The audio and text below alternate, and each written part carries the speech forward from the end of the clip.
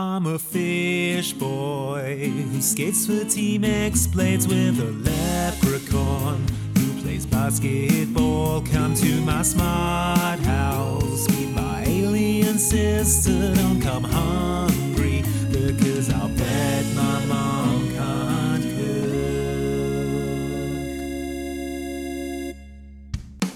Hello everybody and welcome to Mom Can't Cook, a DCOM podcast. I'm one of your hosts, Luke Westerway. And I am the other host, Andy Farrant. Welcome to this podcast, which is still about Disney Channel original movies. Yeah, that's right. We haven't run out of them yet. I keep thinking that the next one we do is going to be Real Dross. And well, it sort of is. But Hey, they always end up being a bit more fun than I think they're going to be. there were like 12 alone in the year 2000. The one I'm really, really worried about is Ring of Endless Light, and not just because I keep pitching it. And You keep banging the drum. I keep for Ring banging of the Endless drum, and Light. then if we watch it and it really is just genuinely boring and the podcast is like 2 minutes long, it's like, yeah, someone talks to a dolphin with their mind. I don't know.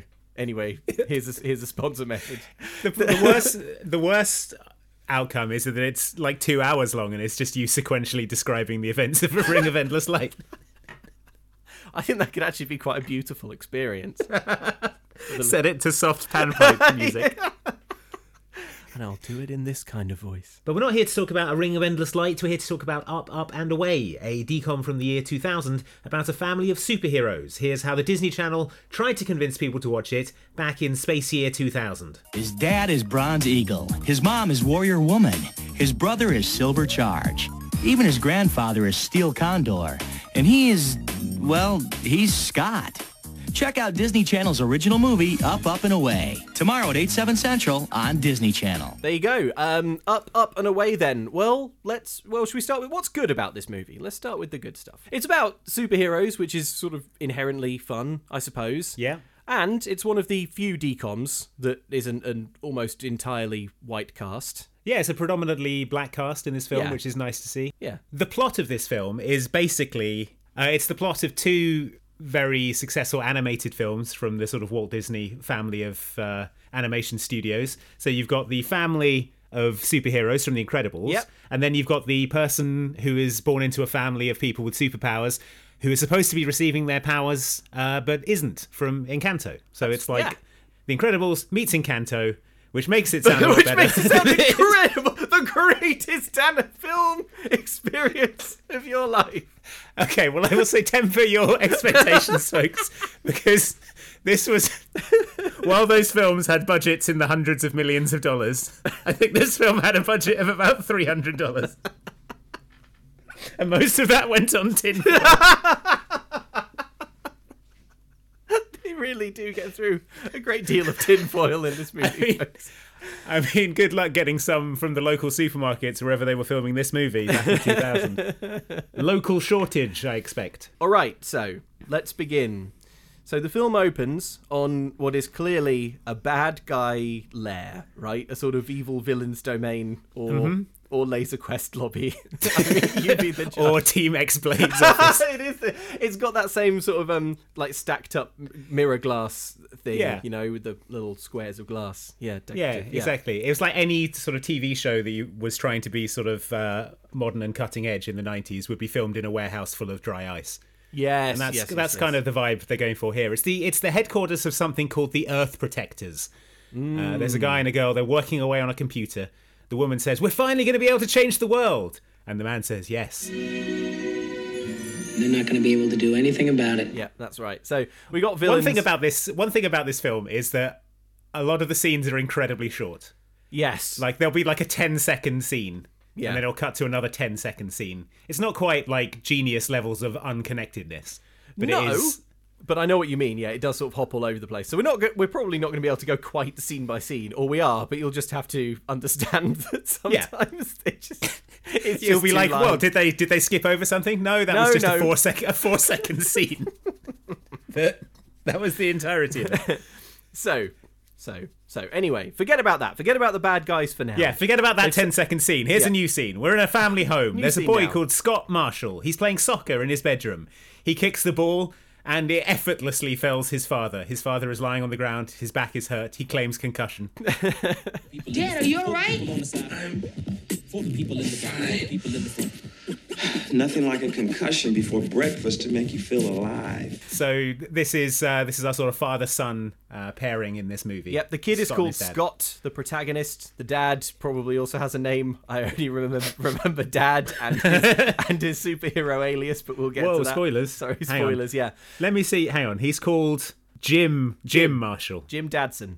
Jim Dadson Marshall. Yeah, he's Yeah. called Jim. He's called Jim. Okay. Jim, aka Dad, is very excited about Scott's upcoming 14th birthday. One Yeah. might say weirdly excited. Weirdly hyped. Weirdly hyped for his son's Yeah. 14th birthday for reasons that are not apparent, but you as a viewer are like, well, I'm not going to turn the movie off. Yeah. I, for one, intend to keep watching to find out Yeah. what's going on. We're 30 seconds in and I've already had 2 complete scenes. Why would I turn it off? This is fantastic value for money. It's the most scenes in any film. But yeah, Scott doesn't look too happy about the fact that his birthday is coming up. Anyway, that's that scene over. Yeah. Then Next scene.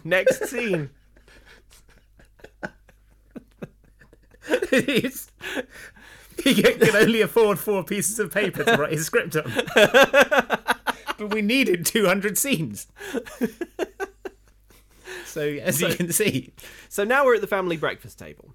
So Scott and his family, kind of gathered round. They're having their breakfast. It's a typical suburban American family scene. Mm-hmm. Scott's friend Randy shows up and like bangs on the patio doors. Yeah. And he's brought round a treat. It's some zucchini bread. Yeah, just before this, they're talking about how the party coming up is on Saturday. The whole family is coming. And it's going to be a total blowout, this 14th birthday party. Yeah. Anyway, there's no time to think about that because that's when this scene goes absolutely batshit crazy. And everyone in the family regards the zucchini bread, which is wrapped in tinfoil, with a kind of weak horror. There's a massive tonal shift. It's like everyone's faces drop. The music just goes. It's as if Randy walked in through the patio doors holding a gun. Yeah, Everyone's sort of pressing themselves up against the countertops. The music is going, as Luke says, slow zoom on the zucchini bread. There were many scenes. It wasn't hard to get David Fincher to direct just one. And he came in for this. Oh, hey, Randy. Good morning. What you got there? Zucchini bread. My mom made it. Just put it on the table. Right there. Yes. Come on, Randy. I think we better get out of here now. Enjoy. There's a sort of slow zoom on the zucchini bread. It gets put on the table. The music goes, and then the scene ends. There's simply no time. Next scene. In the next scene, Scott is cycling off to school with Randy. We meet another one of their friends. It's the classic DCOM teen trio. We meet Amy. Who's a part of their friend group. Also, she's the tomboyish girl she's good at soccer, and she's sort of giving Scott a good-natured ribbing about his soccer prowess. Yeah, she demonstrates her goodness at soccer by kicking the soccer ball so hard into Randy's bike that Randy falls over and hurts himself. He hurts himself quite badly. But you're okay with it because Randy's kind of a nerd. So yeah, no, Randy is a character with no redeeming quality, so it's fine. But there's no time to think about that because we cut to the next scene, which is the family burying the zucchini bread in a giant hole in the back garden. Okay.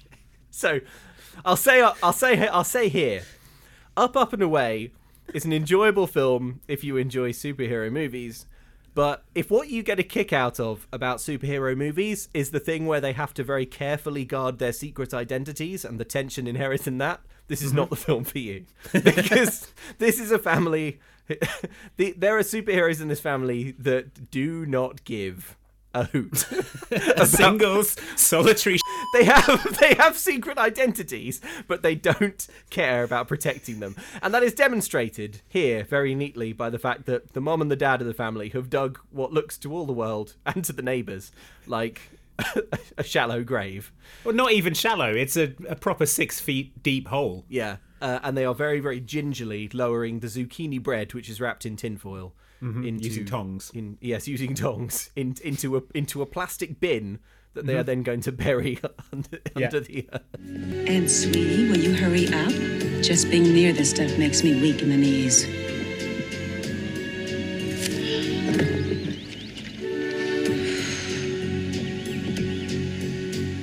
Such a shame. I really love zucchini bread. They kind of explain why they're doing this a bit. Well, they don't really. They sort of tease it. They explain why this is the case about an hour into the movie later, by which point you've probably forgotten this. So this is just a baffling thing that the family is doing that you've probably forgotten about by the time it gets explained. Because there's simply no time. We're on to the next scene now. Aren't we? Oh yeah, that's right. We're back at school. The guy from the Earth Protectors is in the school. Yes. He's a Mr. Quinn. Malcolm Quinn is his name. He's from the environmental software company, Earth Protectors, and this company has donated computers to every student in the 8th grade. Wow, so generous. Yeah, the class is going absolutely nuts for this. He's talking about the environment. A girl scrumples up some paper and he's like, hope you're going to recycle that. Yeah, he And does you're kind of like, little prayer hands, Yeah. You're like, what's this guy's game? Anyway, the software that he has for everyone's free computer is it's apparently fun and educational. Now, we've designed the software that goes with the computers to be fun as well as educational. Something tells me this is not a video game. Classic Randy. Classic, absolutely classic Randy. Yeah. But yeah, he's walking around campus, this Malcolm Quinn, telling everyone to recycle. He returns to his sinister van, where a sinister bunch of people look at him sinisterly. Okay. Another theme that's going to be a big thing through this movie is a total lack of pastoral care on behalf of Scott's school. So Earth Protectors, whoever they are, have rocked up to the school and said, hey, we want to give every kid here a computer. And boy, do we have CD-ROMs to distribute. And the school is like, oh man, that's so great. I would love it if you would distribute. That's great. I mean, we do have a curriculum that we have to follow, but actually... What we'll do instead is give these children these unregulated computers. I would love nothing more than to show these kids. And as will become very apparent later, no teacher has looked at what's on these CD-ROMs. Because even a cursory glance. Let me just check this isn't, I don't know, pornography, for example. No, there's simply no time. Anyway, Malcolm, thanks for the computers. We'll give these to the children straight away. You must be very busy. I suppose you want to return to your unmarked van full of strangers that's parked on school premises. Anyway, children, take this hastily burned CD-ROM, go home and look at it without your parents present. Oh yeah, that's your homework. So, pretty messed up. The school sucks. So. That's Malcolm Quinn. Anyway, that's that scene. Scene done. Man, I hate kids, he says. Oh, yeah. Can't we just run tests on rats like everyone else? Well, maybe he's not as good as he seems. Maybe he's not the Earth Protector he claims to be. Yeah, but one of his henchmen says they finished the Pineland Bank download. Now we'll see what Nina's program can really do. And then just to underline that he's not the environmentalist he claims to be, he throws his gum wrapper out of the window. Oh, yeah. Malcolm, you bad lad. Sidebar, Malcolm's probably the second most famous cast member in this.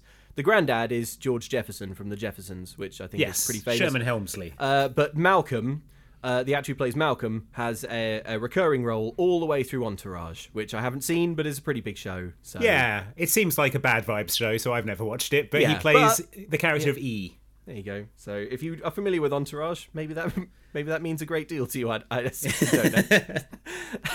Anyway, next scene. Sorry, there's no time. So the kids are in the car with Scott's dad, and they're explaining that they gave them computers, but we have to download programs every night about the environment and stuff. Now, this isn't a red flag to the dad. He's just like, that sounds great. Yeah. You're lucky to have computers. When I was your age, and then Randy butts in and says, yes, how was it using a hammer and chisel? You guys don't know how lucky you are to have your own computers.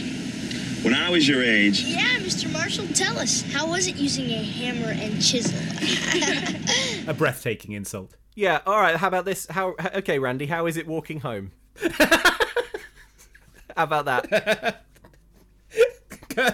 No, I've pulled over. Scott, the car's, open the door. Open car's the not door, moving. Scott. Car's not moving until you get out, Randy. Yeah. So either we stay here. You can sit in a stationary car with me and my family. Yeah. Or you can get respects out me. and you can walk home. You can get out and you can walk home and you can explain to your parents that you're late because you were disrespectful. Or he has superpowers. He just starts speeding up. He's like getting pretty close to that wall, Randy. You want to take back what you said? You want to apologise, Randy? I don't think I can stop them all, Charles.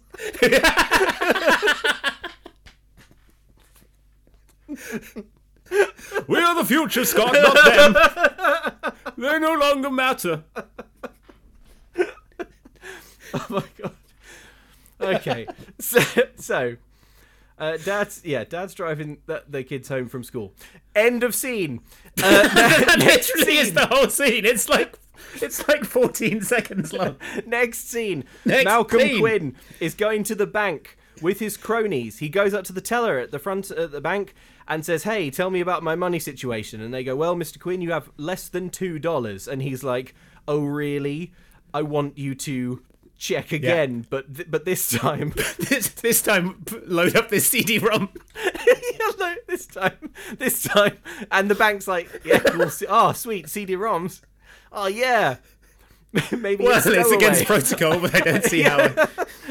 I don't see how it could hurt to place a unlicensed CD-ROM into the bank's in the computer. bank. These things are great. So he boots it up, and all of a sudden, what comes on the computer? It's like there are some. This probably won't affect you if you're not like me in your 30s and watching this film late at night and you're tired. But there is some kind of like mind control flashing on screen that is genuinely headache inducing. Yeah, it's like a sort of Darren Brown induction. Yeah. Everyone's melons getting freaked in the bank, so it's like protectors, and the tellers are like, whoa. They are sort of their jaws go slack. Do me a favor and just look again for me, please. Sure. Welcome to Earth Protectors. Listen very carefully to the following instructions. Earth Protectors will tell you exactly what to do. What in the... It's important to relax and let Earth Protectors do all the thinking for you. Maybe better make that 50s and 100s. And then the bank tellers start to fill the bag with monies. With money, just The people in the queue behind who aren't mind controlled, who can't see the screen, they just sort of queue patiently and watch all of this happen. Just watch all of their money being loaded into bags. And they're like, "Oh, I hope there's some money left for me to withdraw." But then one of Malcolm's henchmen sneezes, and it breaks the teller out of his trance. He calls security, and then the scene ends. Yes, there's simply no time. Next no time. scene, back in the car. Was there a way to do the film where we do all of the bank and then all of the car? No, I don't think so. Sorry, which film school did you go to? So we're back in the car. Dad's driving along when suddenly it's like beep, beep, beep. He gets a little alert on his pager. Beep, beep, beep, beep, beep, beep, beep. Yeah. So he's like, I think there's something wrong with the car. No, first of all, he says there's an emergency at work, and Randy says, yes. "What emergency? You're an orthodontist." A breathtaking insult. Okay, Randy, well, how about you're a walk home by yourself? How about next time I'm doing your teeth, I really fucked up in that. How about that, Randy? How about that, Randy? You got a nice smile, Randy. Shame if something was to happen to it. Imperceptibly, the car speeds up.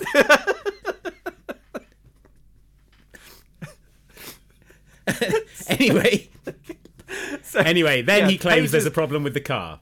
So he pulls over, the kids carry on foot to soccer practice, and then the dad removes all of his clothes in a bush. This is so obviously we don't. I say obviously, who knows with these movies, but we do not in fact see the dad butt naked. What we see is we see a shot of like a rock, and all of his clothes land on them one at a time. Yeah, his trousers, his shirt, his members only jacket. But what's this? When we cut back to the dad is gone, replaced by who's this tall, resplendent, costumed figure? It's a superhero man. It's Bronze Eagle, he's called. With what I would describe as a laugh out loud mask. A laugh out loud costume in general. Because it's such a smash cut to the reveal of the costume. Yeah. It's like, I would think of superheroes you know who are lightly themed around birds, like Night Owl from Watchmen, and then imagine if they went Hawkman. Or Hawkman. And then imagine if they went like 50% too hard on the literal bird theme. And also, they didn't have much of a costume budget. So this is Bronze Eagle, resplendent in his costume. and he flies off, shouting, up, up, and away, as he goes. Sorry about this, sir, but have a great game.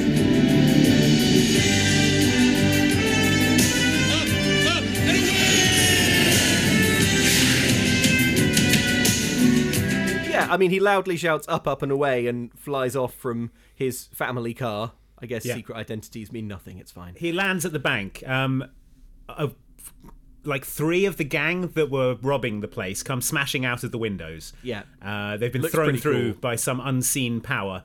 But then his wife jumps out, and she's all dressed in a superhero costume as well. And she is just beating the shit out of these criminals while they have an argument about who should have been responding to these crimes. Yes. Again, secret identities, folks. So clearly, it's the husband and wife pairing. It's mom and dad, and they are secretly superheroes. They are Bronze Eagle, and I guess we'll get to the name of the mum.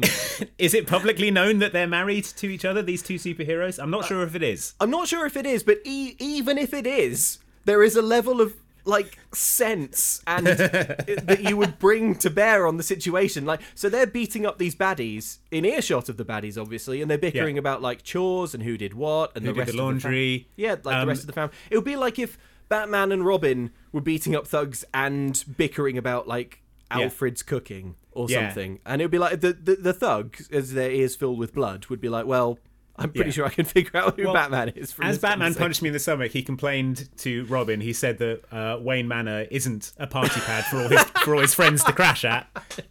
Which I thought was an odd thing for Batman to say. But then I started to put 2 and 2 together, but unfortunately he punched me in the head again, and all my thoughts leaked out of my ear. He left me technically alive, so it's fine. At least Bronze Eagle's mask covers half his face. His mum, the mum's mask, is like the sort of face paint you would get done at the county fair. It's like if you asked to have a butterfly drawn on your face in face paint. That's basically what she's got going on. Yeah, so that's the vibe. It's very much obvious who she is, I think. Yeah, so they beat up the thugs. They do some cool action stuff, like a van tries to get away, and Bronze Eagle simply holds out his palm and stops it. With a single finger. With a single finger, and it's pretty cool. It's She lifts the van up by the front bumper, and everyone falls out of the back of it. The police arrest them, and then she's got a crime motorcycle that zooms off at the speed of light, and he flies off. Yeah, it's pretty amazing. Her speed of, it's like the Tron bike. It's it kind of leaves a light trail. It's awesome. But crucially, Malcolm has slipped through the net. Yes, he's seen talking to some police, and he's like, "Well, as an innocent bystander, I really have as an innocent bystander who is on all the CCTV tapes in the bank, demanding cash at the counter."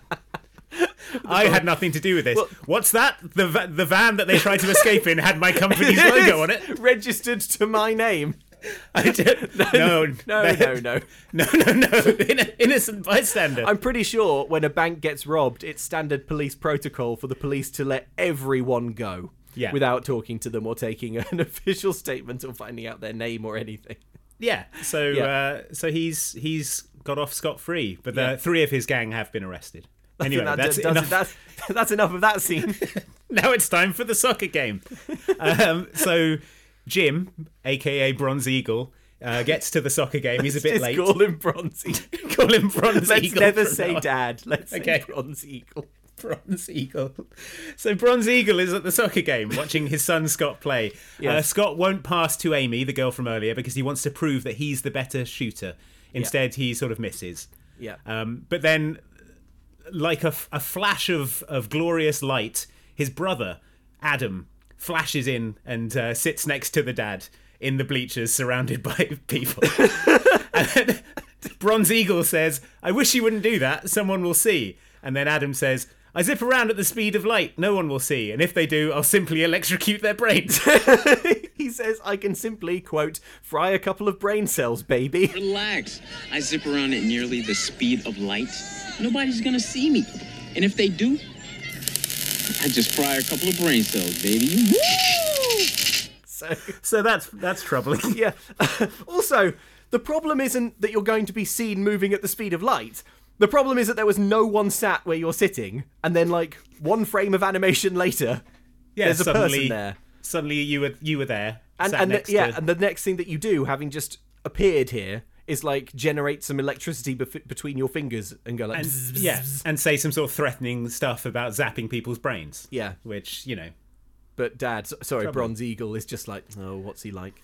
And they have a bit of a chat, which is a bit of useful exposition. Obviously, the clock is ticking and the scene has to end within moments, but we do, just before it ends, find out a little bit about what's going on with Scott. So we learn that Scott, being part of this superhero family, should be getting his powers any day now. Yeah, if they don't get their powers before the age of 14, it's a Halloween Town situation. Sure. If they don't get their powers before they turn 14... They won't get them ever. That's it. You're never gonna have powers. Yeah, and the older brother Adam, he's got powers. He can run super fast. He's a speedster, like the Flash or A-Train from the Boys. Also can do electricity. Yeah, the little sister got her powers when she was 2. She has laser vision, heat vision, so she can set things on fire with her eyes. Yeah, but Scott, awesome. No sign of anything. And it's his 14th birthday in like 3 days. Yeah, so what Scott can do, however, is be terrible at soccer. So, he's kind of like flubbed at... Supernaturally terrible at soccer, would you say? Does it count? That's his gift. Bad at soccer, man. Apparently, the bank robbery wasn't planned. Quinn is complaining about how the program didn't work, but apparently it's specifically designed to work on adolescent brains. And Nina didn't mention this. Yes. To Quinn, because she didn't think he would go and try and rob banks with it. Yeah, we're back in the Laser Quest now, and we're starting to get a bit more information about Malcolm and Nina, this kind of villainous duo.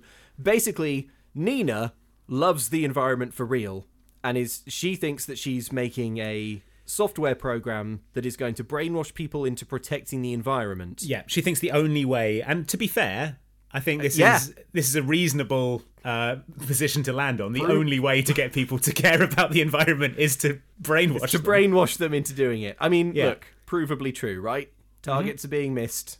It's time for Nina's software. I agree. Yeah. But Malcolm is twisting this software to devious ends for his own personal gain, and Nina doesn't really know this because I guess she... Well, I don't know. I guess it's not really explained. There's simply no time. The scene's over. He's very manipulative. He's saying like they need money in order to get computers to every kid in the world. So that's why they need to be robbing banks and so forth. Yeah. So but anyway, scene over. There's no time. So we're back at home. This is where we first meet the little sister, Scott's little sister, who can shoot lasers from her eyes. She's kind of setting fire to some of her mum's things. Yeah, Adam sets the table at the speed of light. Yep. The news is on. The news is on the TV. The bank robbery is being covered. Mom and Dad are on the news. The news ticker shows pictures of them and their superhero names. We see the dad along with the on-screen text Bronze Eagle. Bronze Eagle, resplendent in his superhero name. And then we see Mom on the news with the typoed text Warrior Women. From the... Okay, at this point, you've never heard it in the film before. So for all you know, her name is Warrior Women. Yeah. Her name is supposed to be Warrior Woman, clearly. But due to just I guess just a lack of oversight. A total lack of fucks given. The news is like... There was simply no time to read anything. There was simply no time to read the 2 words. There was simply no time to get our female lead's name right. Yeah. So anyway, she is formally introduced to the audience as Warrior Women, so that's good. Yeah. Well so done, good. everyone. Well done, everyone. No notes. Meanwhile, Scott is in his room sketching superhero costumes. His dad comes in to sort of be supportive, and he's like, maybe you missed that shot earlier because you had super strength coming on and it caused you to to get a bad kick. Yeah, and he all but kind of like grabs Scott by the shoulders and is like, "Do you think that was the case, son? Is that it, Scott? Do you think that was it? Do you think that was it? Do you think that was the sort of why, Scott? You're going to get powers, son." It's okay because his mum and the dad, they've been thinking about a superhero name for Scott when he gets his powers. You know, your mother and I have been thinking about a name for you. And what do you think about the Destroyer? The Destroyer? Which, I mean, that doesn't sound like a superhero name to me. What do you think about Annihilation? How about Apocalypse? Darkseid? Any of these? Look, any of these sound good? The last one in every generation to get powers has to be a supervillain. Has to be evil. That's the rule. So, Dad's basically doing like the world's worst pep talk because Scott's like, "Dad, I don't think I'm gonna get superpowers." Not sure if I'm gonna. And Dad's wait, like, Don't ever say that. Don't you say that. Don't you ever say that. Don't say that, Scott, because I would be brutally disappointed if you weren't to get superpowers. He's like, "But Dad, maybe does anyone ever get their powers after their 14th birthday?" And then Dad's like, "No. Oh no. There's simply no way." But he says some people don't get powers until the very day before their 14th birthday. And Scott goes, "Really?" His eyes lighting up with hope again. Yeah. "Really? Can you give me examples?" And Dad goes, "Oh yeah, Flame Guy, Rocket Man, Jello Girl, which are the most clearly made up names I've ever." Oh yeah, Trousers Man, Wardrobe Girl, Lamp Lad, Poster Child. That's a good one. Scott Boy, Dad, Bronze Eagle. Shoelace. Captain Shoelace. Well, I'm gonna go, son. Captain Shoelace didn't get his powers until the very last one.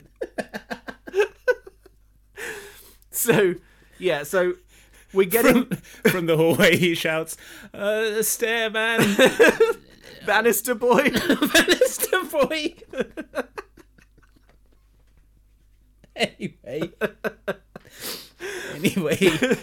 Anyway, what his encouraging pep talk has basically underlined the fact to Scott that he better manifest some powers pretty fucking soon, or else he's out of the family. Yeah. The dad is like, he's talking a big game in terms of like, we love you no matter what, but it is very, very clear from his kind of twitching eyes and desperate attitude that he really, really badly wants Scott to get powers, and that is underlined in, you guessed it, the next scene. Well, I mean, sorry, in the middle of this, there is a 4-second scene where the is there?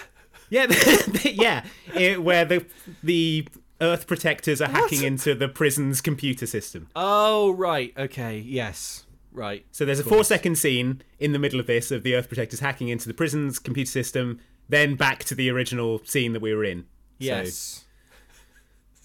So just bear in mind they're into the prison's computer system. So Scott is sad. He's got a little shrine to his dad in his bedroom, which is a bit sad and weird. Downstairs, Scott overhears, he eavesdrops on Mum and Dad talking because Mum's like, we should cancel his birthday party because he's not going to manifest any powers and he's going to be humiliated. It's still his birthday. No, he's going to be... We're going to cancel the party. There's nothing humiliating about cancelling your party because you didn't do anything special. Because you suck and aren't good like the rest of us. And Dad's like, no. Let's give it one more day. Please, just one more day. One more roll of the dice for him to get powers. We just need a glimpse of some kind of power for us to have that party. If any glimpse, and we can have the kick-ass party. And Scott, hearing this, gets a sad idea. So, yeah. I mean, I've got the next scene being him unscrewing the door, but am I wrong? Is there a 4-second scene of the Earth Protectors up to something? No. The next scene is him using an electric screwdriver to remove screws from the door, so he can pull it off the wall and pretend like he's strong. Yeah, which he does when Grandma and Grandpa come round. So we meet some more members of the family. Mm-hmm. Grandpa and Grandma walk in, and Scott comes in from the garden. And what's this? The door that he's sort of unscrewed and loosened. He pulls it off with enormous strength. Wow, like that. Hey, Grandpa!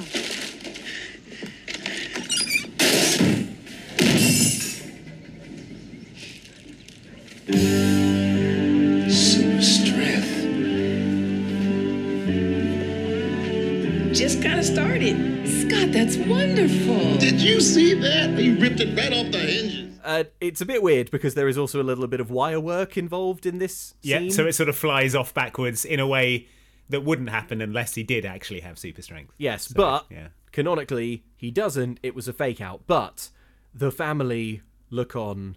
I mean, it smiles. Everyone's very around. excited. Everyone yeah. is so happy. They're so wreathed proud. in smiles. They're like, "Wow, Scott! I didn't want to say it in case you didn't get powers, but boy, we would have killed and eaten you if you didn't get powers." If you didn't have powers, I would have burned your brain out of your skull with my laser vision. So, everyone's happy now, although Scott is now officially living a lie. They're all eating a big spread of green food. Yeah. Which helps them keep up their powers, apparently. There's a green drink. They're all eating spinach puffs. They say that it's like all spinach, but it's clearly mostly broccoli. I don't Yeah. know. Maybe like spinach doesn't look like spinach on screen. You've got to use broccoli. Right. They're all sort of chatting happily around the table. The grandmother says that they had Spider-Man and Mary Jane over for dinner last night. This is the rest of the podcast. This is it now. They say hi. In fact, let's throw to the ad because I don't want anything getting in the way. I don't want to feel like there's any time pressure right. to stop talking about this wild swing that the movie makes. Okay.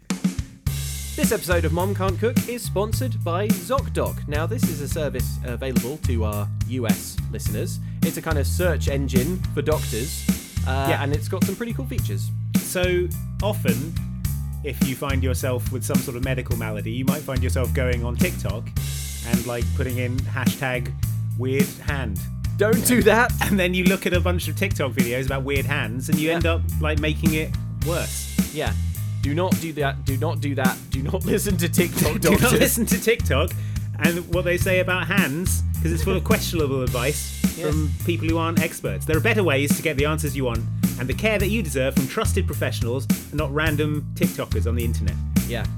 Don't be Googling symptoms, folks. Instead, turn to ZocDoc, which helps you find expert doctors and medical professionals that specialise in the care you need and deliver the type of experience that you want. Yep, ZocDoc is the only free app that lets you find and book doctors who are patient-reviewed, take your insurance, and are available when you need them, and treat almost every condition under the sun, including weird hand. Hashtag weird condition. Hashtag weird hand. So go to Zoc. Say, hashtag weird hand is not ZocDoc's hashtag. It's not one they've asked us to say. So ignore that and go to ZocDoc.com/MCC and download the ZocDoc app for free. Then find and book a top-rated doctor today. Many are available within 24 hours. That's ZocDoc.com/MCC. ZocDoc.com/MCC. All right, welcome back. So canonically, Spider-Man and Mary Jane Watson, his wife, the 20-something New York-based photographer and his wife, the alter ego of Spider-Man, they went round to lunch at the California home of these septuagenarian people who also have a secret identity. And then at some unspecified point during the evening, Spider-Man got webs all over the carpet. Oh, we had Spider-Man and Mary Jane over for dinner last night. They say hi. Any idea how to take webs out of the carpet? Ice and club soda. They come right out.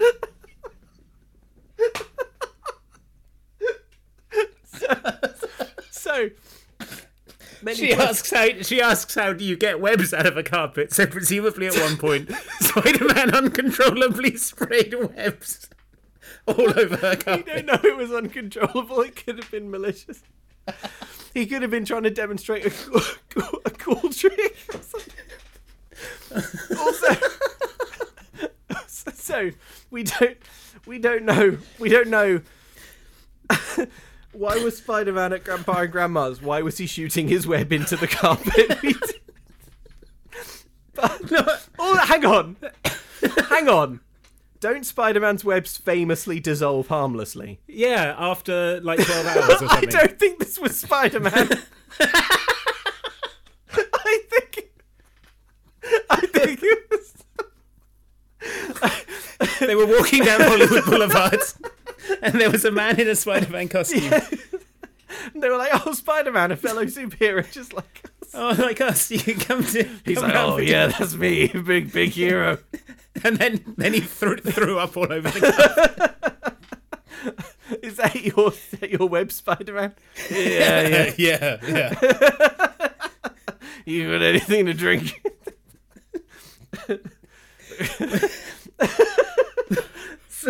Okay. So, I mean, if you're wondering, by the way, the secret to getting webs out of the carpet is ice and club soda, and they lift right out, apparently. Which definitely implies that Spider-Man has been round everyone's house. He's done it before. And shot a web into everybody's carpet. It's not. It sticks to whatever he fires it at, so it hasn't like fallen off the ceiling or wall. He's deliberately fired it into the carpet. Look, we know Spider-Man's agility. We know his aim. The only way Spider-Man gets web in the carpet is if he wants web in the carpet. Maybe he'd been drinking. Maybe they're liberal with the wine at the Steel Condor household. I think he probably sort of has a very fast metabolism and doesn't really get drunk. But I can imagine he gets surly and is like, "A nice carpet you got there." It's a shame if someone it's all webbed it all up. Web the fuck out of your carpet. He's webbed. I think the other thing that, like, MJ's there as well. Yeah, right. So awkward for MJ. I imagine she's just like silently eating her potatoes while Spider-Man's like, "You always do this." Oh, shut up, Mary Jane. Let me enjoy myself for once. You never supported me. Oh, big time Hollywood actress doesn't think it's cool for me to spray my fantastic webs into these people's carpets. I tell you what, Mary Jane, you invent web fluid. And maybe you can invent one that's easier to clean out of a carpet. But guess what? My webs are for webbing up the Green Goblin, not for being easily cleaned out of this idiot's shag pile. I know what you're thinking. My webs dissolve. Well, guess what? I brewed up a special formula that doesn't dissolve, and I brought that canister to your house to web into your carpet. Because you have never respected me. Also, if they're coming round, it's not Peter Parker and MJ, it's Spider-Man and MJ, and if they're coming round for a meal, then he's got to do this meal with his mask pulled up over his mouth. He's pouring soup into the mouth. He's pushing French fries through the gap in the eye hole. MJ's like, "Spider-Man, I think we're safe to take the mask off." He's in front of Steel Condor. No. He silently releases a stream of wet fluid into the carpet. Do you know, like, I'm imagining it's not like a single jet. It's not like a kind of like that. It's more like silly string. It's like a constant. It's like a fire extinguisher. Yeah, like it just keeps going. A foam extinguisher just keeps going until the canister's empty. And as the canister empties, it kind of sputters a bit, and then there's a silence, and then more comes out. Well, we've had a lovely evening. Well, I think I should be taking Peter home now. Ice and club soda, his final words as he slams the door. Okay, so that's the in-universe side of this. Now let's talk about how Up, and Away is part of the MCU. And I think technically Sony should be getting a piece. It's so throughout this film they reference other superheroes in such a cavalier way, reckless abandon. I'm like, can you do that? Can you just say, like, they talk about being friends with Superman and the Green Hornet? They mention the Fantastic Four. It's DC and Marvel. It's all over the place. I think you could do it then when, like, superhero franchises weren't worth the paper that the contract was written on, right? Yeah. Because, like, Marvel's selling everything off at this point, and Fox is snapping it up. They're about to make X-Men and X2. Right. So, but then they're sat around the dinner table. Scott goes off to... they're like, "Oh, Scott, give us a demonstration of your flying," because his sister saw him trying to fly. Yeah. So he's like, "Oh, I'll go and get my training cape." He goes back upstairs. And then the granddad starts loudly complaining about Superman. Well, the thing is that because of the current state of superhero media in pop culture, right? Like, the very first one that they name drop is Spider-Man, and it's a ways into the movie. So they name drop Spider-Man, and you're like, okay, and that's sort of fixed in your mind. So when Grandpa then is like, oh, Superman stole my Man of Steel shtick. My Steel, because he's the Steel Condor. Yeah. And then Clark Kent turned up and started calling himself the Man of Steel. My reaction was just that Grandpa has lost it and was lying, because that's clearly DC. So he's like, Superman wouldn't let me do this. It's like, well, I know Superman's not real in Up and Away because I know that Spider-Man is. You know what I mean? Yeah, but also, Up and Away is a Superman catchphrase from, like, the Superman radio serials, and it was used in the comics as well. It's absolutely a line that Superman uses. So I think it's a bit rich that Grandad is complaining about Superman stealing his steel gimmick when his son is running around shouting Superman's catchphrases whenever he flies. That is actually a great point. Okay, right. If you There's value no time your to do the carpets. rest of the film, unfortunately, so... Scott is trying to convince his family that he can fly. So what he does, right, using his super brain, is he throws a soccer ball at a tree. Yes. It makes sort of tree sounds. Yeah. The family are all like, oh. He hits a tree. Scott must have taken off through the tree. And died. And then they run outside and don't see Scott. So they're like, wow, he really did it. I guess he's not in the tree. He must be in the sky. There are two possibilities. One, he's in the tree. Two, he's soaring fantastically through space. I guess, if pushed, there's a third possibility that he's not flying. That he's lurking shamefully around the corner, which is actually the correct option. He sort of sneaks up behind them and kind of does a little jump and a hop, and when he lands on the ground again, he goes like, ta-da! Oh, landed. Oh. Yeah. Oh, and they all turn around and are like, wow, son, you really did it. Yeah. We love you so much. All the superheroes are like, well, seems real to me. Yeah. The sister isn't convinced, and Grandad is also not convinced because he saw the loose screws. He tells Scott that a superhero is not supposed to lie, and Scott is like, but I wanted the party, and Dad would be embarrassed in front of all of his friends. And Grandad is like, all right, but you gotta come clean sooner or later. Scott, a superhero is not supposed to lie. I know, but I had to. They were going to end up canceling the party. Look, the party is in honor of you becoming a superhero. I know. Getting your powers. But Dad was going to be embarrassed in front of all his friends. I couldn't just let him down like that. Grandpa, please don't say anything. Look, I'll tell Mom and Dad right after the party's over, okay? Please? Next scene. All right. Next scene. Scott is on the Earth Protector's hypnosis computer. Yes, he's doing that his homework. No one at the school has vetted. He's doing his homework, so he fires up the software and is immediately brainwashed. This kind of takes the form of him going a bit sort of slack-jawed and kind of gaping at the screen. Yeah. Dad sees this, but he is going to conveniently forget that he's seen it for plot reasons until quite a bit later in the film. He says, Scott, how can you stare at the screen so mindlessly? It's like it has you mesmerised. Mesmerised. Well, better not think any more about that.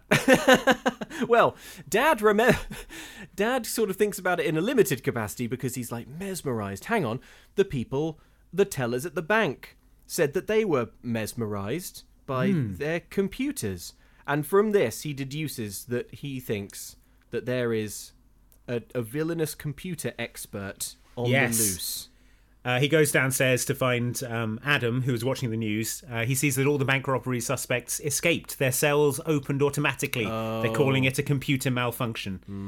And Bronze Eagle says, would you mind going by the bank with me before school, Adam? And then there's a sort of whooshing sound.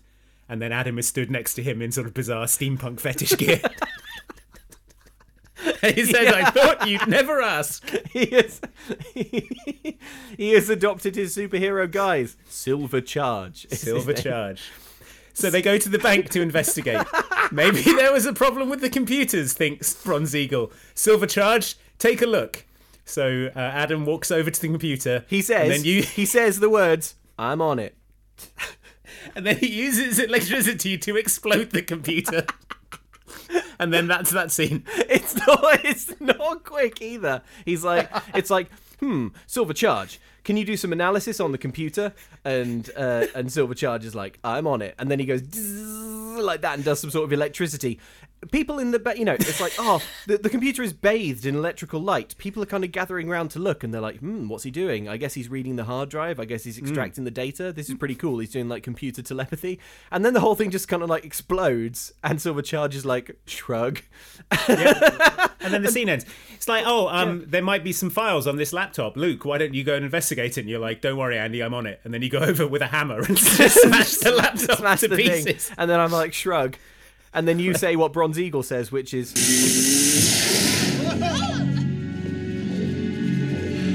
Sometimes he gets a little excited. So Silvercharge is a liability. Yeah. I think you know how things like, the Avengers Civil War and the sort of the Watchmen thing, the Superhero Registration Acts demanding some sort of oversight of superheroes. Oh... I think it's not necessarily a bad idea. I mean, all you have to do is like follow them around and listen to what they're saying. You'll get their whole superhero registration. Yeah. He's like, anyway, Dad. Bronze Eagle. Anyway, Jim. Bronze Dad. Jim Eagle. How about our son Scott not getting his powers? It's pretty weird. It's pretty messed up. How about our address, 2132 Maple Drive? What? So anyway, there's no time. That scene's over. They're back at school. One more thing I want to say about this scene is that obviously their costumes are a little low budget, but their canonical powers are immense. Yes. Bronze Eagle. The dad is Superman. The mum is Wonder Woman. The older brother is the Flash. Yeah. Like their powers. But the Flash with like electric powers as well. Their powers are vast, and when you see them walking around in this sort of provincial bank, that's when that really drove home to me. That was the point in the film where I realised how odd it is that these planet-cracking heroes are exclusively protecting this like small American town. Yeah, and there's I loads of them in this small suburban town, as we find out later. Yeah. Like, it's just lousy with superheroes. It's so weird. It's like I don't think he ever mentioned sort of New York or LA or the rest of the world or something. He kind of flies from place to place in this small town using his unbelievable powers and strength to stop what must be said are very, very petty crimes. This bank robbery isn't even violent. Yeah, that's true. If Superman and Spider-Man both exist in this universe, then there is both a New York and a Metropolis. Yeah, that's true. Yeah, but I suppose also it is protected by them. So I guess maybe this is the only corner of America left to protect. That's right. You just become a big fish in a small pond. It's like if Batman only protected one mall, or like a shopping centre. If like that was Batman's domain. If that was Batman's domain. Yeah, he just stood like among the gargoyles on top of the Westfield Centre. If he looked in the shadows behind a Starbucks, waiting for kids to do skateboarding or something. A child grabs a handful of pick and mix and flees. A batarang wraps around their legs and they're hoisted into the sky. Fear me! I do, Batman. I do, Batman. Batman's just sat in the food court. Hey, no scooters or skateboards in the centre. The Batmobile crashes through the wall. The Vulcan gun starts firing. Little e-scooters are going like disintegrating.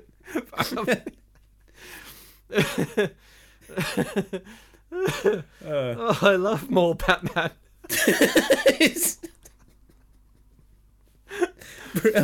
Bruce Wayne, more Batman.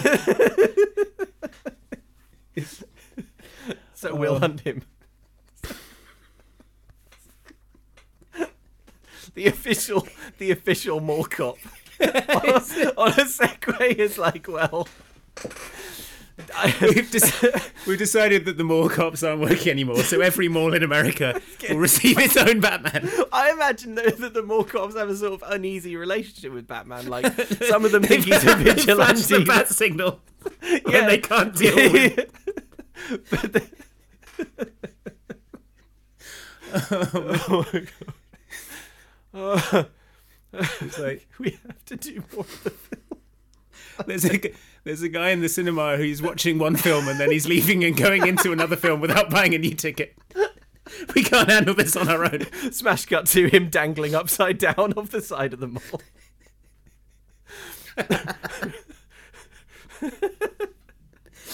Swear to me! So, yeah. What were we talking about?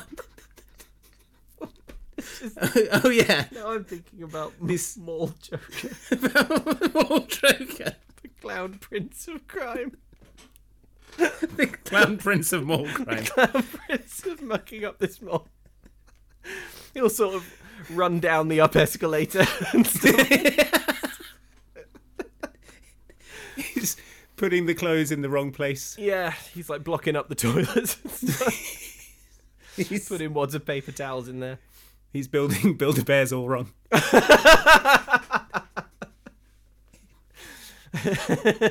Oh.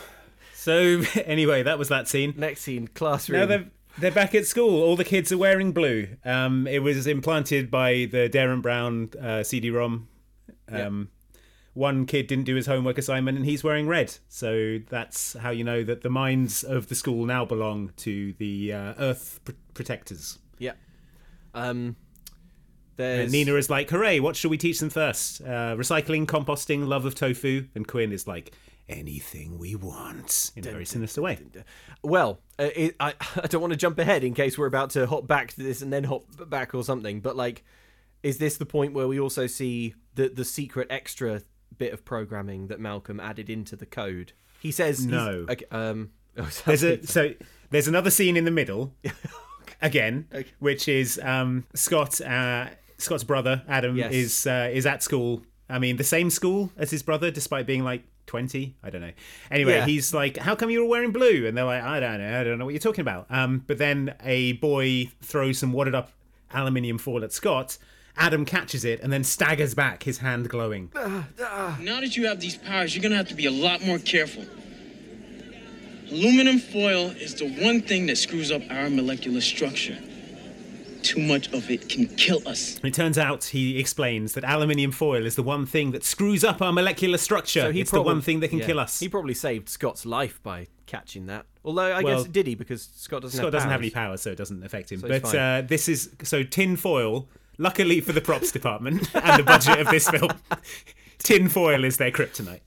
But that scene had sort of like rudely interrupted the other scene that we were talking about, which we go back to, where it turns out that Quinn added something to that day's lesson. As one, the kids all turn and walk towards him, and then it turns out that they all have chocolate cravings. They're all buying and eating chocolate. So he can make the kids do whatever he wants, and he says that people will pay for that kind of influence. I can make them do anything I want them to do. Buy anything I want them to buy. Watch anything I want them to watch. And people will pay for that kind of influence. Exactly. You see, Nina's problem is she wants to do too much. I mean, she's not going to be happy until she's saved the ozone, fed the hungry, and made meat eating illegal. Me? I have much simpler desires. $10 or $20 billion would make me incredibly happy. So then that scene's over. Next scene. We cut to the TV. The mum, dad, and brother are on it, warning people that there's a new criminal mastermind in town. And he may or may not be good with computers. He may have a computer program. And they have, don't worry everyone, they've developed an antivirus that will disable and destroy their brainwashing software. It turns out that's a lie. The dad can't program anything. The police don't know anyone who could program an antivirus. And the only evidence of the virus was exploded by Silver Charge. So yeah, good job. Good job. Good job. Also, the dad can't cook because he's overcooked a chicken. So. Cool. Cool. Classic. Okay, next scene. Garden. Next scene. It's time for the dad to give flying lessons to Scott. And he tells Scott not to slouch because nobody respects a superhero that slouches. That's what happened to your Uncle Freddy, says Granddad. That's why they kicked him out. Kicked him out of what? Don't know. Never explained. Society? They never tell you. Kicked him out of superhero-ness? I did a double The Justice League? I did a double take in this one. At this point because I was like, who's Uncle Fred? Is it mentioned before? It's a kind of we don't talk about Bruno moment, but imagine if there was no Bruno. Imagine if they did the song in Encanto, we don't talk about Bruno, and then there was no Bruno. Well, yeah, they don't talk about it. Why would there be a Bruno?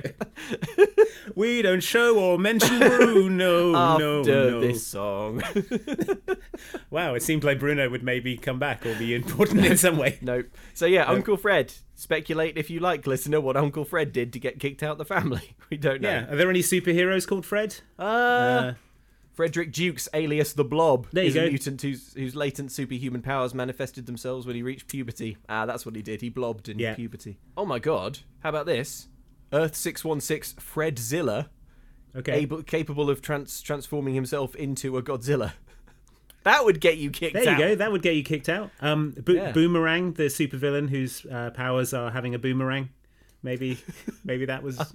I mean, I wouldn't say that's the kind of thing that gets you kicked out the family, but you would want to kick him out the family, wouldn't you? That's true. So he would come back. So yeah, he's the dad takes up his son Scott to do some flying lessons. He says you can't practice taking off because you need to do that at night so that no one can see. But we can practice flying at any time. What we can do is take off. He can because he's good at it. But yeah, what we can do is fly about 5,000 feet off the ground, like clearly visible from the ground for everyone in a 10-mile radius, and I can drop you over a field.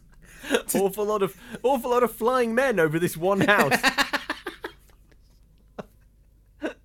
Is that the same house that they dug that enormous grave? Yeah, same one.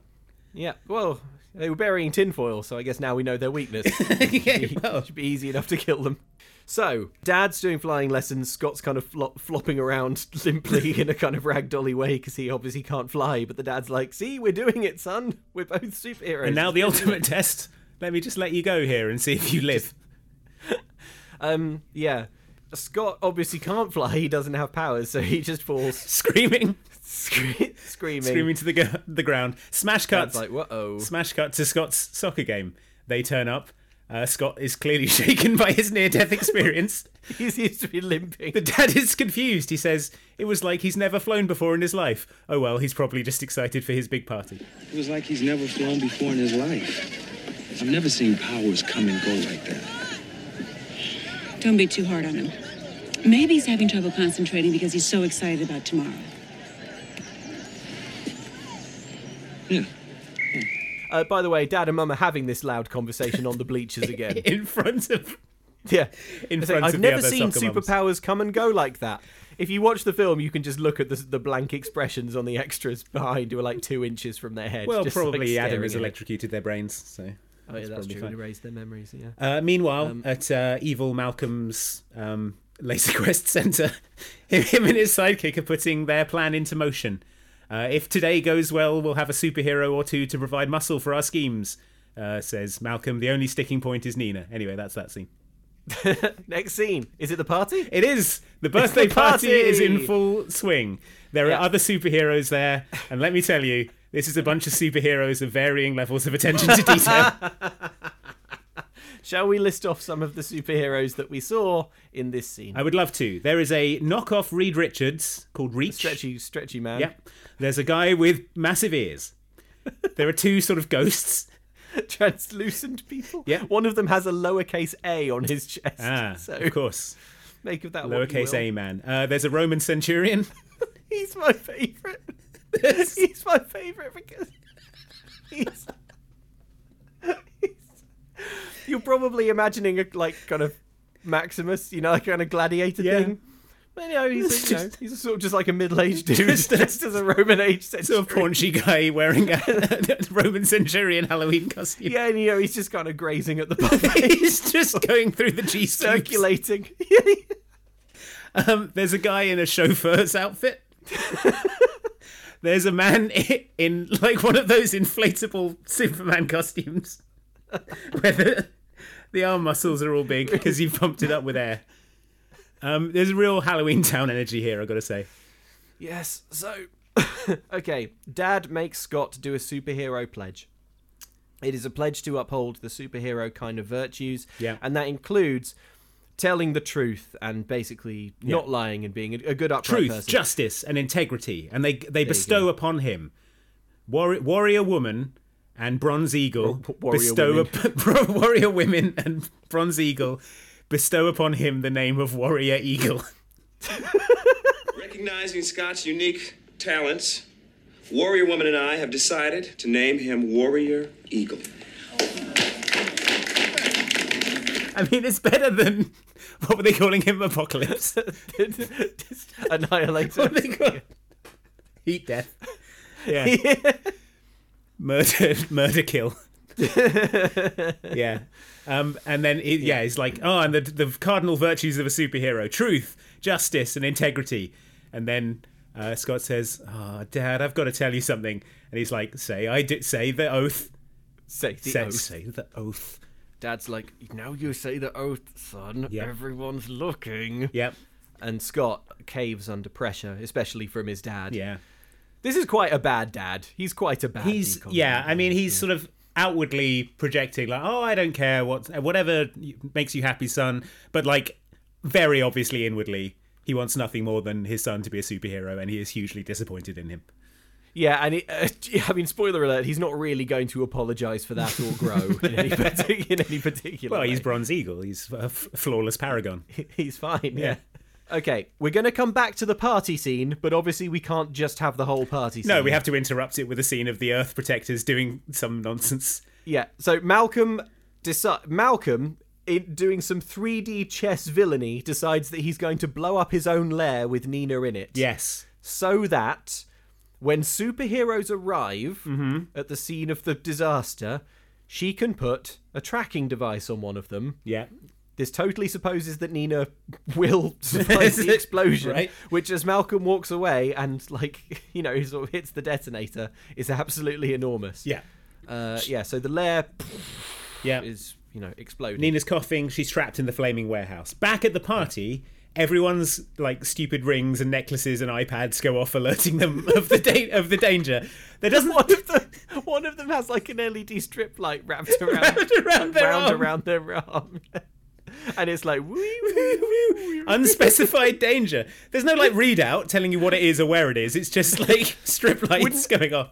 Well, I guess some danger happened. It's an organisational disaster to have every superhero get an alert for the same crime. There doesn't seem to be any kind of assignment system, so I guess it's first come, first served. Because Bronze Eagle is like, I'd better handle this, but he doesn't tell any of the other superheroes, and none of them seem like that bothered about taking it. Like, did no one else fancy the bank job? Is that why none of the rest of them were there? Okay. Oh, wait. Maybe the superheroes come from all over the world or all over America, right? And it's a proximity thing. So it's not their beat. It's not their beat. That's right. It's not their beat, but all of their things are going off because it's a nearby crime. Right. Of course. Okay, it's just a crime detector. Yes, it detects crime. Obviously, it doesn't tell them what the crime is, so they turn on the news. And luckily, the news is there faster than Bronze Eagle in this remote warehouse. So the news has raced to this explosion. One second later. So they're like, Warrior Eagle should do it, aka Scott, because this is like a woman in a burning building. That's superheroing 101. So that's what Reach, the stretchy one, says. Yeah. So good to know you're all taking this seriously. Woman in a burning building, superhero 101. Huffing and puffing, Adam sort of gets on his BMX and starts laboriously cycling to the crime scene. But wait, first he has to do the fake football through the tree, so everyone thinks he's flown there. It's so half-hearted. He sort of weakly throws a ball into a tree. It lands in the swimming pool. And then and all the superheroes come out and look at the sky. Wow, he really flew. And in the background, he just sort of huffs and puffs away on his BMX. Cycling up a hill on his BMX. Nina, by this point, is surely dead. Well, then they cut to the superheroes are all standing around the TV watching this woman burn to death, going, wow, where's Scott? He's really taking his time. Adam, who could be there, rescue the woman and be back in the room in 1 second, is sitting there watching this on TV, going like, wow, that woman's really burning up. Where's Scott? Monstering cheese cubes. Yeah. It's like, come on, Scott, you're really screwing the pooch on this one. Scott does eventually make it to the scene, but he's barred from entering by a firefighter for being a normal child. But luckily, he can run in a big circle. Which he does. So the firefighters at this point have not rescued anyone from the building, but they have let the boy go in. He runs in, and the firefighters, they are minus one on like, rescues. oh, beans! The kid just ran in. Boss, it happened again. Well, you're wearing like fire protective gear. Yeah, but I don't want to go in there. It's so hot. It's burning my fingers. It's really thirsty.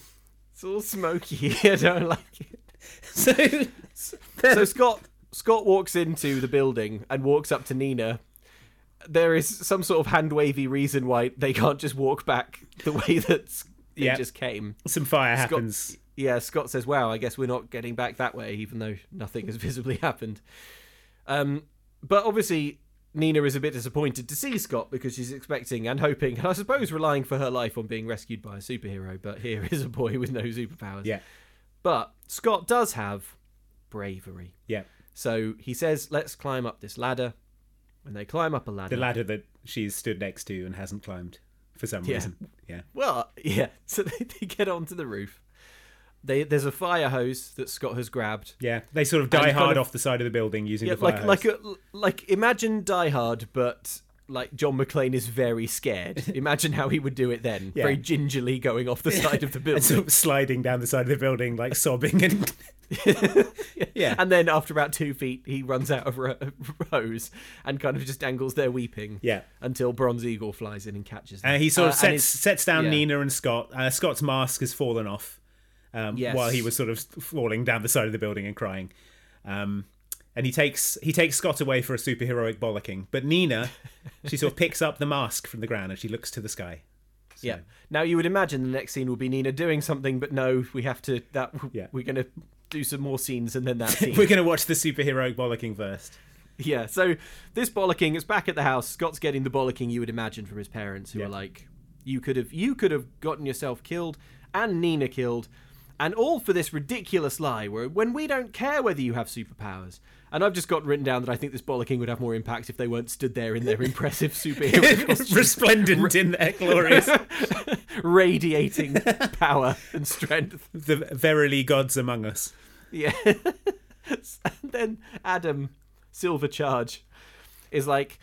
so anyway, should I go to the scene of the fire and erase the memories of the people who saw Scott? And the dad's like, nah. Yeah. So that's that. Secret identities. What even are they?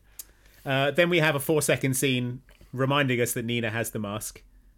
Yes. Which, I mean, only happened 10 seconds ago, so you probably don't need reminding of that. But then that's that scene. So we cut to the car. Amy's mum is talking about the news. Everyone saw Scott being a little jabroni on the news. Yeah. Everyone's dunking on massively. Him. Randy especially. And then Bronze Eagle had to totally save his bud. Help me! Save me! I'm in a burning building! Knock it off, Randy! It's not his fault he didn't get his superpowers when he was... You're right. Total loser. Scene over. They're at school. There's new software for everyone from... the school has now completely abrogated all educational responsibility to Planet Savers or whatever they're called. Yeah, Planet Express. What are they called? Global Earth Gladiators. Protectors. That was it. Earth Protectors. The school has now surrendered all education to this guy in a van. This guy in a van who showed up with a load of personal computers. And some wicked cool CD-ROMs. Anyway, they've got new software for everyone. It's their homework. So there's a short scene where Scott's granddad explains to him that it's not the cape that makes a superhero or the powers. Although it very, very clearly is.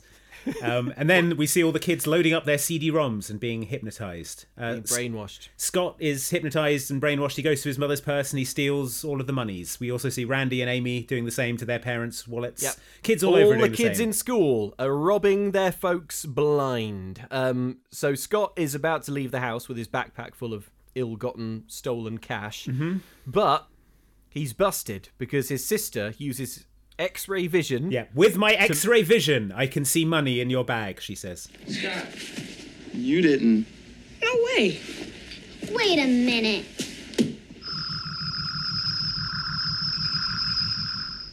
With my x-ray vision, I can see money in your backpack. So Scott's in trouble again. He's punished for yeah. stealing and lying. He's banned from soccer for at least a month. Yeah, which is fine because he sucks at it. Yeah. But all the other kids go to school and mindlessly hand over cash in envelopes to the Earth Protectors who were just stood there collecting envelopes full of cash. The teacher walks past and is like, "Good, wow, you're really getting through to these kids." Anyway, the bars are open, so... Okay, now in a brief scene, back in the warehouse, Nina... Is this the same warehouse that just got blown up? I think so. Okay, fine. Whatever, I don't care. They're back in the warehouse.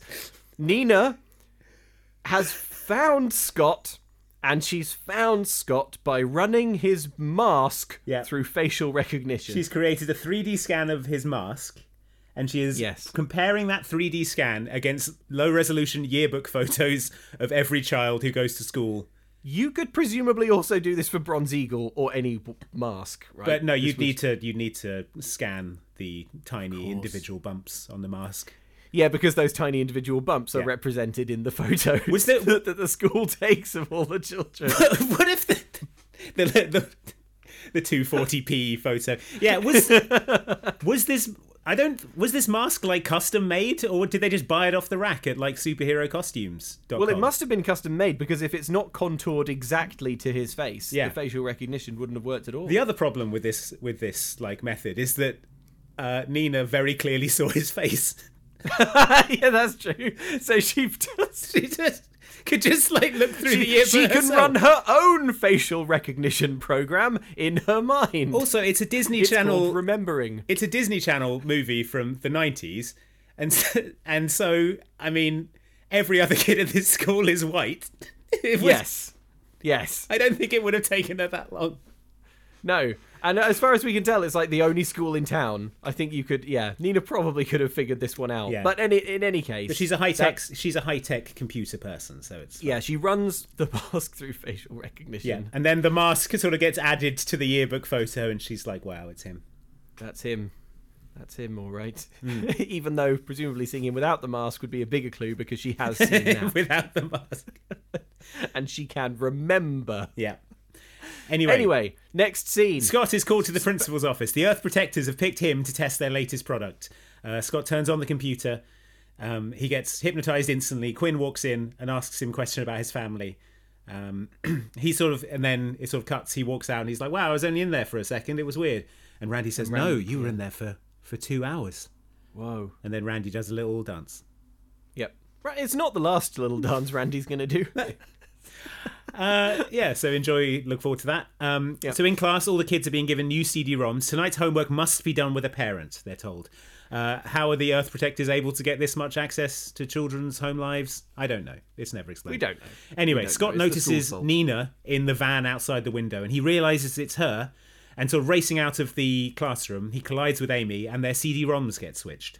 At this point, there's a bit of that Xenon problem where things get needlessly complicated involving swapped discs. Yes, it's exactly the same. Ultimately, it turns out to not be important at all. Yeah, so because of like having seen Nina, Scott has figured out the Earth Protector's plan, and he sort of explains this to his family, and they say, "Yeah, that's probably not it." Yeah, probably not, Scott. Besides, you were lying about all of those other things. You've been doing non-stop lying, but just to give you one final benefit of the doubt, why don't you turn on this personal computer and we'll all behold this brainwashing program. All put in the CD-ROM and see what it contains. Yeah. Okay. Adam, man the plug. If anything weird happens, blast it. I'm on it. Welcome to Earth Protectors. Hi, kids. Today's lesson is about compost. There's nothing I like more than a big serving of garbage. So, kids, let's have fun and help. I'm sure any minute now this thing will convince you to take over the world or something. So Scott fires it up, but what's this? It's just a normal environmental protection CD-ROM. It's got a CGI worm going, "I like to eat garbage." He's talking about compost. Yeah. But over at Amy's house, Amy's mum is watching the other CD-ROM and being hypnotized. And then we smash cut to the bank the next day. She walks in and holds it up. Yep.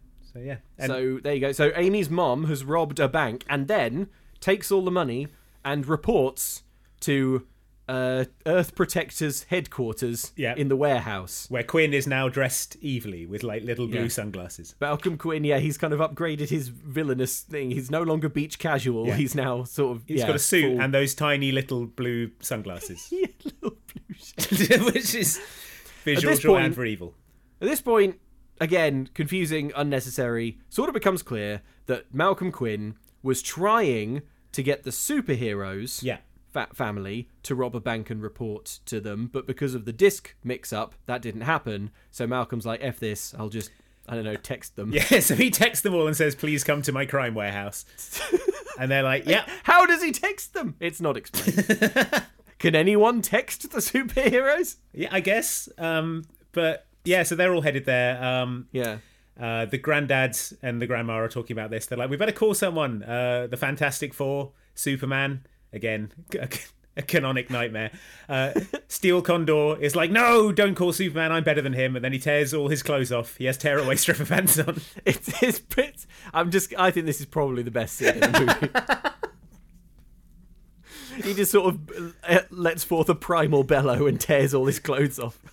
And then one fluid motion, he tears off his tearaway stripper pants. Yeah, and then just starts kind of hopping up and down on the spot, trying to take off. Yeah, and we probably, we don't need to come back to this, but just know that every so often during the exciting climax of this film, they'll cut back to Steel Condor flying very slowly towards the action. Yeah, how will his presence affect the events that are to follow? Not at all. I can't wait to find out. Let's find out. So now the superhero family arrive. They sort of land. They fly in super speed in the motorbikes. Outside the warehouse. Bronze Eagle was presumably just here because this is the building that exploded, we think. So they arrive. They walk in. Immediately, a big tinfoil mousetrap net comes down. So they're all captured. They're all captured. And then they get sort of like hooked up to brainwashing computers that they have to look at. And it's going to sort of wipe their minds and turn them to evil. Malcolm's like, ah ha ha. And Nina's like, no, what? I didn't know we were doing an evil plan. And Malcolm's like, well, we are, Nina. Well, we are now. Yes, so get on board or get out. And then the scene ends. Because we have to see the kids, Scott, Randy and Amy, they're on their bikes, classic Spielberg style. Yeah.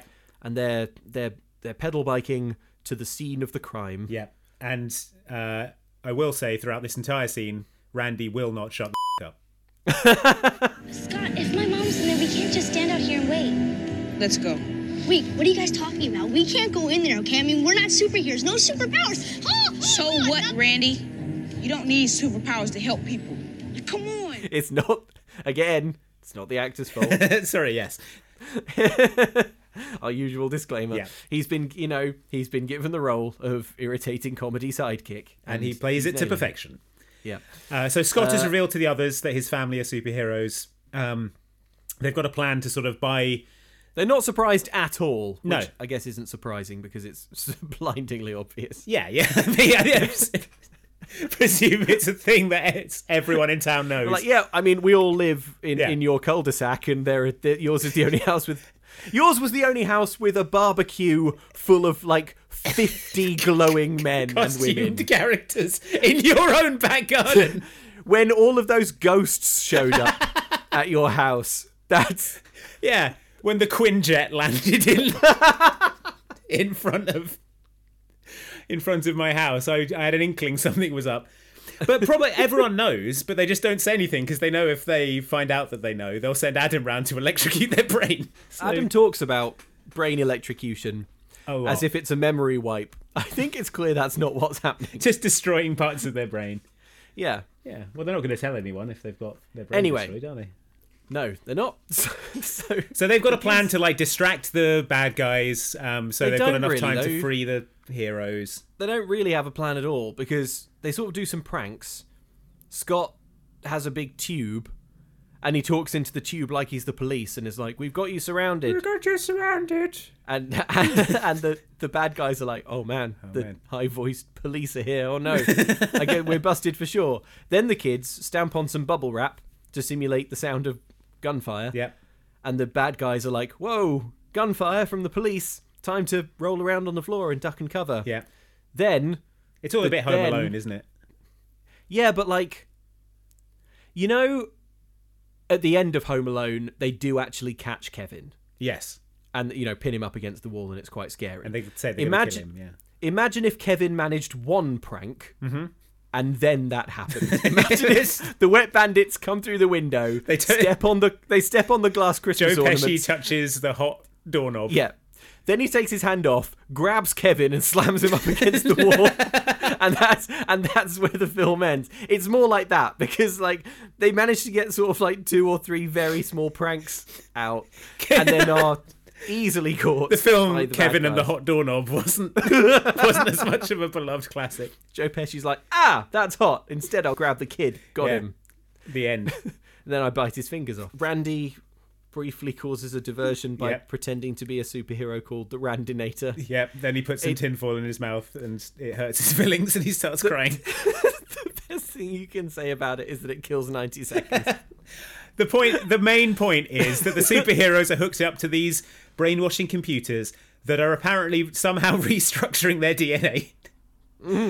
But wait, Amy has a soccer ball, and then Scott somehow runs off with it. He dribbles around all of the henchmen. Everyone's trying to block him. There's 15 seconds until total mind control. Scott has to make the shot. Nina comes good. Nina helps on their side in some way. He kicks the ball. It goes into the tinfoil cage. It causes one of the monitors to fall off the table, and that stops the mind control download. 3, 2, 1.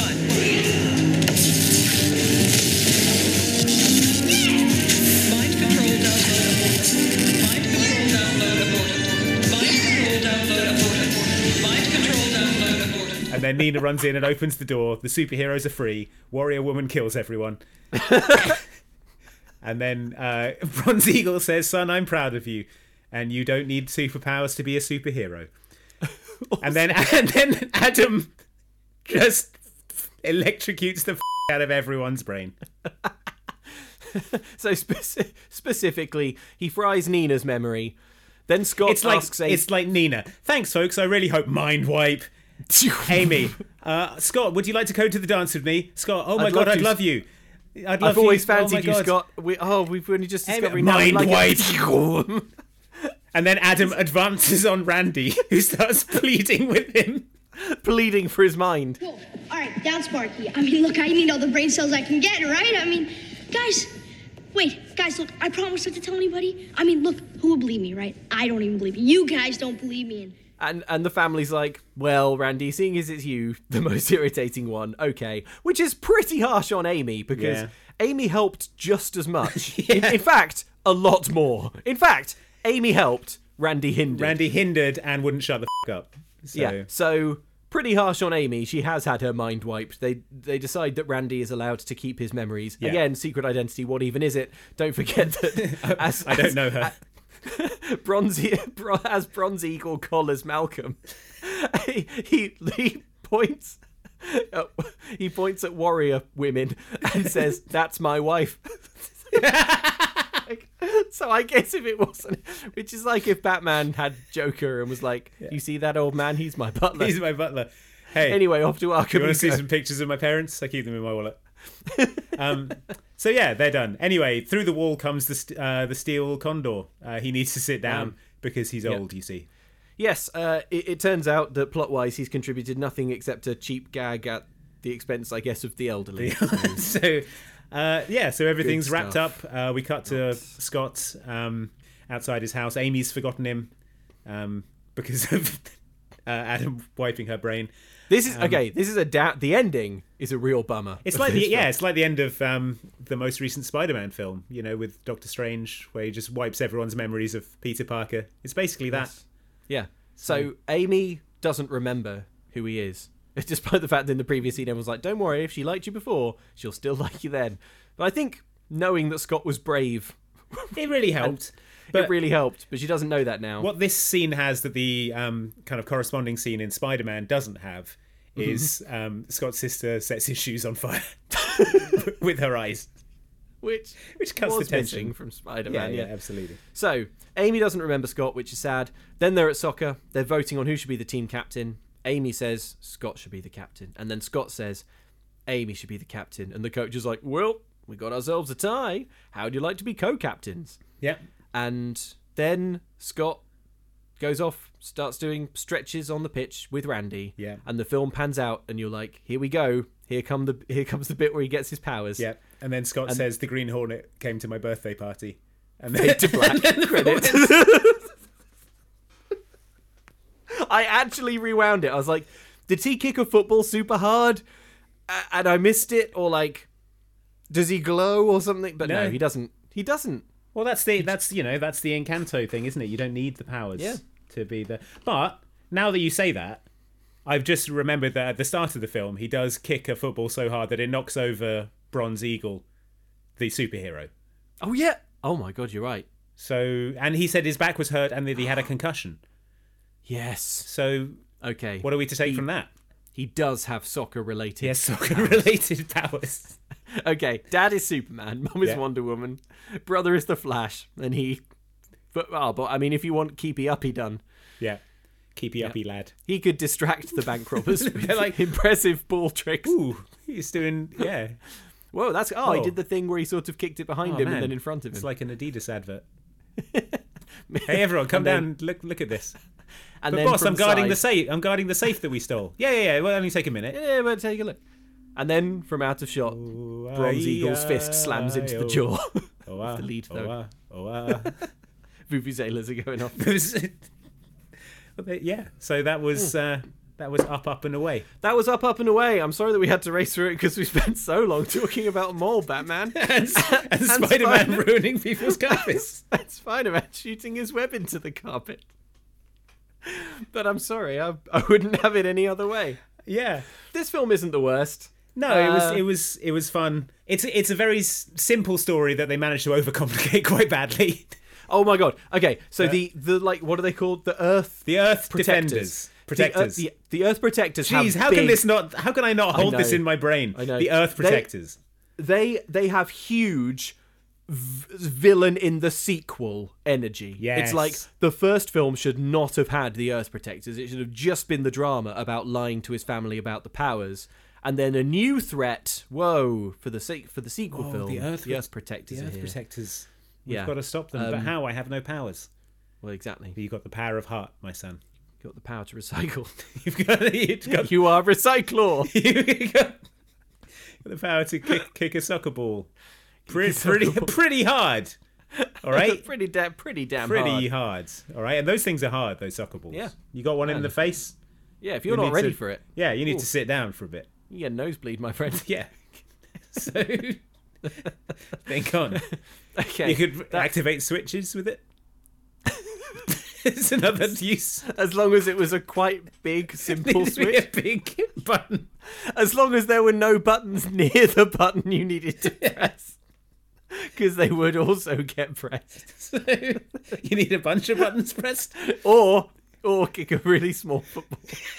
He's got a series of tiny footballs. Son, this is getting sad. It's like Hawkeye and his trick arrows.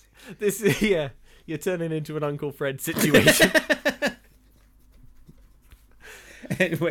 when he blobbed out. So that's up and away. Yeah. You got any other business? Yeah, I'm going to read you a nice email that we got from Bella. Okay. Bella said, just listen to the Brink episode, and I have some ideas for new decoms based on the very transient crazes my school went through. Oh, okay, nice. So what Bella's done here is listed 3 crazes and pitched a decom about each one. Okay. Number 1, what else could it be? Beyblades. Oh, of course. People would legitimately head off, Bella writes, to corners to battle their Beyblades, so much so they got banned. One boy brought in a case with 8 Beyblades and his own arena after the ban, and I remember he got taken away. He got taken away? That's what it says. Not the Beyblades. The government were like, we've been looking for someone like you. Welcome to the Avengers program. The most powerful Beyblade. We deployed him in Afghanistan. Some of the government wanted to dissect him. Some of them isolate the portion of the brain. Isolate the Beyblade gene. We can breed a Beyblade super soldier. So, anyway, Bella says the working title is Bay, B-A-E Blades, when romance and rivalry sparks over Beyblades in the playground. Oh yeah, the two rival Beyblade players could put their faces real close to each other when they talk. Breathe into each other's mouths. Okay, next. Mini Winnies. These were little plastic Winnie the Pooh toys wearing different outfits. You could only get them from coin-operated toy dispensers. People were obsessed. There was a black market for the rare ones. I remember there was a full-on fight over a bad exchange. Lots of tears. They got banned. A Mini Winnie deal went bad. A mini deal went sideways. For the film, maybe the Mini Winnies come to life and teach the children about friendship or the value of a diversified Mini Winnie portfolio. That's good, yeah. And finally, Bella pitches Gooey Aliens. These were horrible, Bella writes. Okay. They were pods filled with slime and slimy plastic aliens. There was a rumour you could get them pregnant by rubbing their backs together for 5 minutes.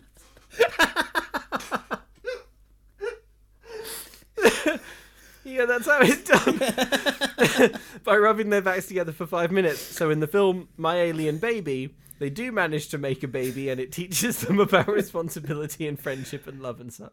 Thank you, Bella, for these film suggestions. They are very strong. I will be commissioning My Alien Baby. Yeah. About kids who rub their aliens together and the aliens get pregnant. The alien had a baby and the baby looked at me. Okay, good. Lucas lost consciousness. Oh, God. Lucas passed out, everyone. Yeah, I've got a sort of I'm going to have the weirdest dreams tonight. It's going to be I'm going to be in Westfield and I'm going to walk past I'm going to walk past some shadows, and Batman's going to grab me and pull me in and be like, the aliens are pregnant. You're going to pick a pack of Cheetos up at the supermarket and think about walking out without paying for them. Yeah. A Batarang is going to slam into the wall beside you. Pin my hand to the wall. Effortlessly Batman. I am vengeance. Snaps my legs. Yeah. Yep. He'll get you. Next one. Yes. What are we doing next, Andy? The next Disney Channel original movie we're doing is The Other Me, starring Yes, Andy please. Lawrence of the Lawrence Brothers. Hooray. It's a 2000 Disney Channel original movie about a teenager who accidentally clones himself and ends up using his clone to pass school. This one, as we have discussed previously on this podcast, has been removed from Disney+, so you may have to find alternate means of watching it, but if you can, please do watch The Other Me for the next episode, or don't, and just listen to us tell you about how bonkers it is. All right, thanks for listening, folks. Don't forget, you can pick up a cool Brink t-shirt. We have 2 Brink-inspired designs. There's, Yes. one with RCA cables, and there's one that says, today I'm going to skate Yeah. or talk. Tick boxes. It makes sense visually, trust me. Head over to momcan'tcookstore.com to check those out. Please do leave us a rating. And if you would like to, we would very much appreciate you writing a review for us on iTunes or Yes, anywhere please. else that will let you write a review. We read all of them. We love to see them. And thank you to people who have written reviews for this podcast on iTunes, like SG Penguin 72, Samrocks91, Suited Raptor, Desert Artist, and Sebastian Goosemore. Thank you, folks. Thank Appreciate you all. you. Thank you so much. Right, that's it. We will see you next time, folks, for more Mom Can't Cook. And in the meantime, yeah, ice and club soda. That's Ice what and club, you just, it'll lift right out. Put some gloves on. Don't get it on your hands. Whatever you do. That is key. Don't get any in your eyes. Thanks for listening, folks. We'll see you next time.